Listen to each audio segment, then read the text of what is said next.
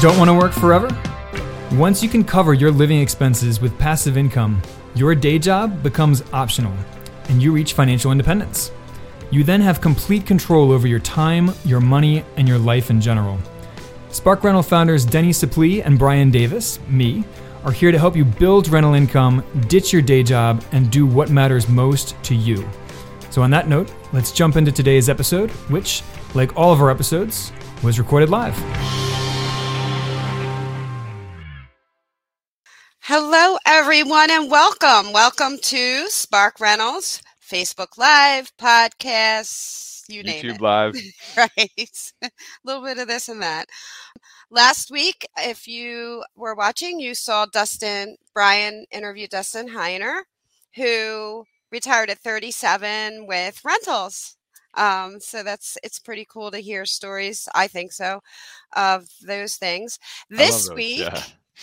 We are talking about public REITs and do they offer any diversification from stocks? And I know that I have my own opinions on this, and I know Brian does.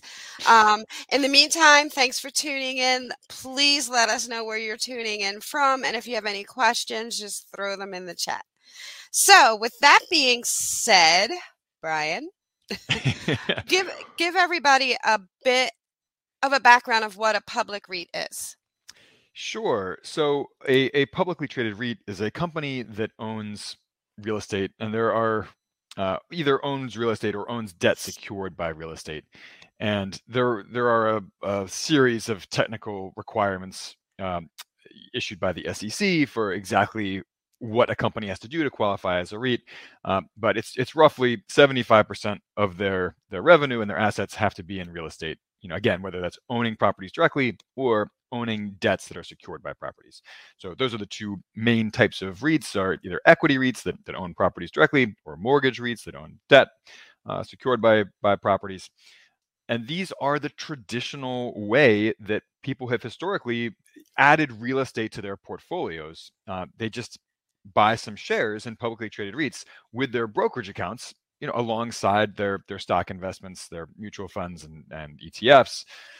The problem is that publicly traded REITs actually do have a pretty strong correlation with stock markets. And the whole notion behind diversification is that you want the minimum possible correlation between your different assets, right? So that if one asset group goes down in value, your other assets don't necessarily follow suit and crash through the floor.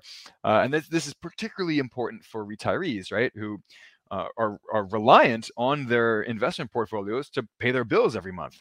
It's funny. I was watching a news program and they were talking about how it's a scary time for seniors because anybody who had their money in the stock market right now is, you know, what do you do? Well, you know, it's an unpredictable time in both in real estate markets and in stock markets right now. There are a lot of mixed economic signals going on. No one really knows what the Fed is going to do with interest rates. You know, the expectation as of a week ago was that they were going to halt interest rate hikes. But then there was that superheated jobs report released last Friday. And so no one really knows, you know, will the Fed keep rising or raising interest rates? Will they continue as planned with their pause? Will interest rates actually go down by the end of this year, as many pundits originally expected? No one really knows. The economy is sending some bipolar signals at the moment. So, and then you hear news reports like that, and it makes you think, you know, like I said to my husband, maybe we should get our money out of the stock market. Right. Yeah. So, you know, I have a hefty portion of my portfolio in stocks, and, you know, I'm certainly not anti-stocks, but I also want to balance those stock investments with totally non-correlated, or, you know, as non-correlated, as uncorrelated investments as possible, right? Because, you know, that's the whole point of diversification, as we mentioned. So the idea that you're going to diversify your stock portfolio by buying shares in REITs to balance your stocks, it doesn't make any sense. And we can dig into some of the data here to actually prove that point if you're a little skeptical about the correlation.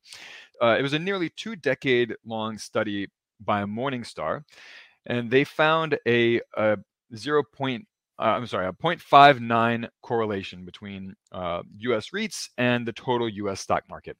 And that may not sound like a lot, but if you don't remember your middle school math, correlations are measured between 0, which means no correlation at all, and 1 being lockstep correlation.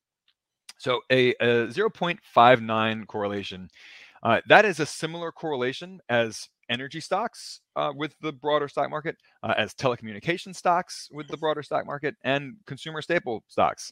So, REITs are basically just one more sector within the broader stock market, and that's how they're correlated with the broader stock market. And we'll give you an example. A perfect example of what we're talking about is 2022. So last year, the S&P 500 dropped 18.1%. The average across all U.S. REITs, they crashed 25.1%. Wow. And that's data from REIT.com, which is NAREIT, which is really the authority on U.S. REITs. And the average home price rose 10.5%. And that's from Zillow data. So, yeah, I mean, the stock market crashed, U.S. REITs crashed, home prices shot up 10.5%. And it just goes to show that putting your money in publicly traded REITs as your strategy to diversify into real estate and away from stocks just doesn't really make any sense. It doesn't work. Now, are you saying not at all, or just don't put all your eggs in one basket? I'm not saying that you shouldn't invest in REITs at all. It is a very liquid and convenient way to invest in real estate related assets. If you go back over the last 50 years, and this data is also from NAREIT, US REITs have averaged somewhere around 11.2, 11.3% average annual returns, which is around what the S&P 500 has averaged.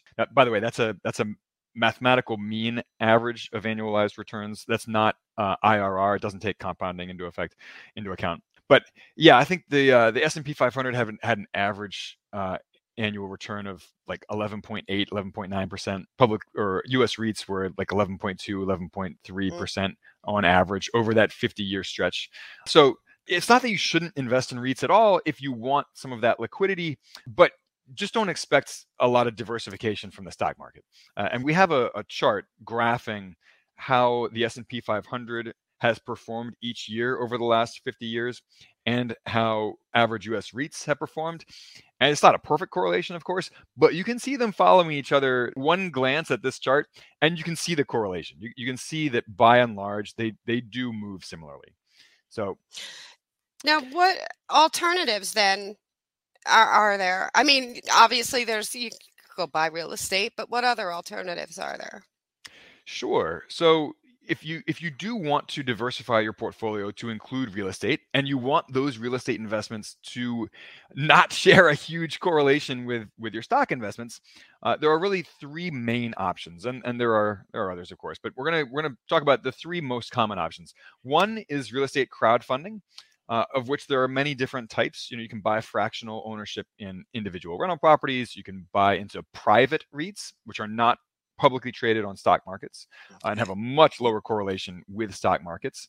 You can buy non-REIT funds that are real estate crowdfunding, and everything in between. There's all kinds of stuff out there that you can do with real estate crowdfunding. And we have a chart comparing a whole bunch of different real estate crowdfunding platforms and review them. So we'll include a link to that comparison chart in the comments here. So yeah, real estate crowdfunding is a really easy way to get started. A lot of these investments let you get started with $10. So like Fundrise, they offer a ton of different funds and what they call e-REITs. And between their different funds, I mean, they own hundreds and hundreds of different properties, a mix of single family rentals and multifamily properties and commercial and industrial. So they own a ton of different stuff, and that's a really easy way to invest a small amount of money to diversify across a ton of properties. I really like Ground Floor. They use a very unique model where you can invest as little as $10 towards individual short-term loans that are secured by real estate. Those are hard money loans, for like flippers and burr investors, people buying fixer-uppers and renovating them. Their platform is also, to me, is very easy. Oh, it's great. I love Ground Floor. It's a really easy way to diversify, spread your money among a bunch of different secured loans. And there are a ton of others too. Like Arrived offers fractional ownership in rental properties for $100 a share. ARC7 offers fractional ownership in rental properties for $20 a share. Lofty, I think, same concept, $50 a share, although they're a little quirky. There's a cryptocurrency component there that a lot of people are uncomfortable with. But you have plenty of options to put small amounts of money into real estate investments through crowdfunding. So that's an easy way to get started with a small amount of money. Second option is real estate syndications. Now those require more money, as you may or may not be aware. Deni and I talk a lot about these. We have an investment club where every month we invest in one of these. The typical minimum investment for real estate syndications is 50 to 100 grand, which most of us don't have lying around. But a real estate syndication, if you're not familiar with that term, it's basically fractional ownership in a big commercial property. Now, by commercial property, we don't mean an office building necessarily. Most of them are not office buildings. We just mean a property that is classified as commercial. So that's multifamily properties with 5 or more units. So the average syndication deal is a big apartment complex, with a couple hundred units. But they could include any type of real estate. Could be mobile home parks, could be self-storage facilities, could be industrial real estate, retail properties, or office buildings. Could be any of the above. Vineyards. What's that? Yeah, throw that in there. Vineyards. Yeah. It could be vineyards. Could be agricultural, timber, all that stuff. So real estate syndications are a great way to invest for high returns. It's a form of private equity, and it typically pays like 15 to 30+% returns. So great returns, not very liquid. Once you invest your money in, it's locked in there until that property sells, usually 2 to 7 years later. But high returns, almost no correlation to the stock market. Now, as far as getting over or investing with less money than that typical 50 to 100 grand, like we mentioned, we have a real estate investment club that invests in a new one of these every single month. The minimum investment for our club members is $5 grand per deal, because what we're doing is we're basically pooling our money together as an investment club to meet that high minimum investment. So if you're interested in that, we'll include a link to where you can learn more about that investment club as well. But that's another way to invest in real estate with almost no correlation to the stock market whatsoever. And then your third option is, of course, direct ownership. You go out there and buy a rental property or flip a house, whatever your preferred style of investing is. You could, invest in short-term rentals like Airbnbs, vacation rentals, or, medium-term rentals like extended stay properties. You have plenty of options, of course. Right. But that too, you're looking at usually 50 to 100 grand in the down payment, closing costs, repair costs, cash reserves. So don't expect that to be any cheaper than investing in a real estate syndication by yourself.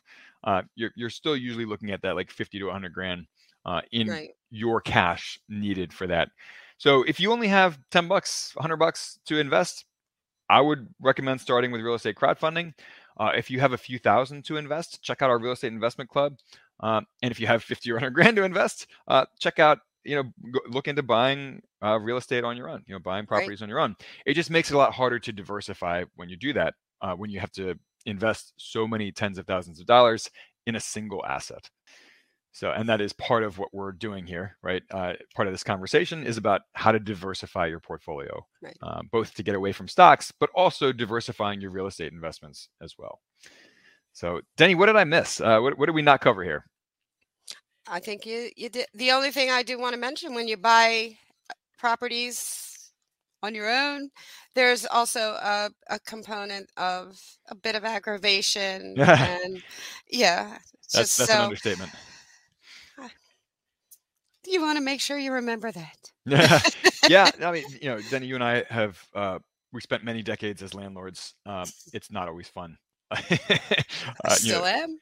Yeah, there you go. The 2 a.m. phone calls from tenants complaining about a light bulb going out. Obviously, that's a bit of an exaggeration, but the point stands. It comes, owning properties directly comes with some aggravations, from repairs to non-paying tenants and evictions, managing the property manager. So anyway, all right. Anything else you want to add before we call this episode complete? No, I think that was good. All right. Well, thank you guys. We'll see you next Tuesday at 2 p.m. Eastern, 11 a.m. Pacific. Stay in touch. Support at sparkrental.com. Let us know what you want to hear more about, what kinds of guests you want us to have on the show. And please, if you enjoy these kind of short and sweet podcast episodes about real estate investing and pursuing financial independence, please rate and review us on iTunes or Stitcher or wherever you get wherever you consume your content. Or Facebook, same thing. Rate and review us if you enjoy these. We appreciate it. It makes a huge difference to us. And we will catch you on the flip side. Absolutely. Have a great Tuesday. Did you know we offer a free 8-video course on how to reach financial independence with real estate? It's super bingeable, with each video around 10 minutes long, but packed with information. Visit sparkrental.com/learn for instant access. And please don't forget to rate and review our podcast on iTunes, Stitcher, or wherever you listen. Thanks for joining us, and we will catch you on the flip side.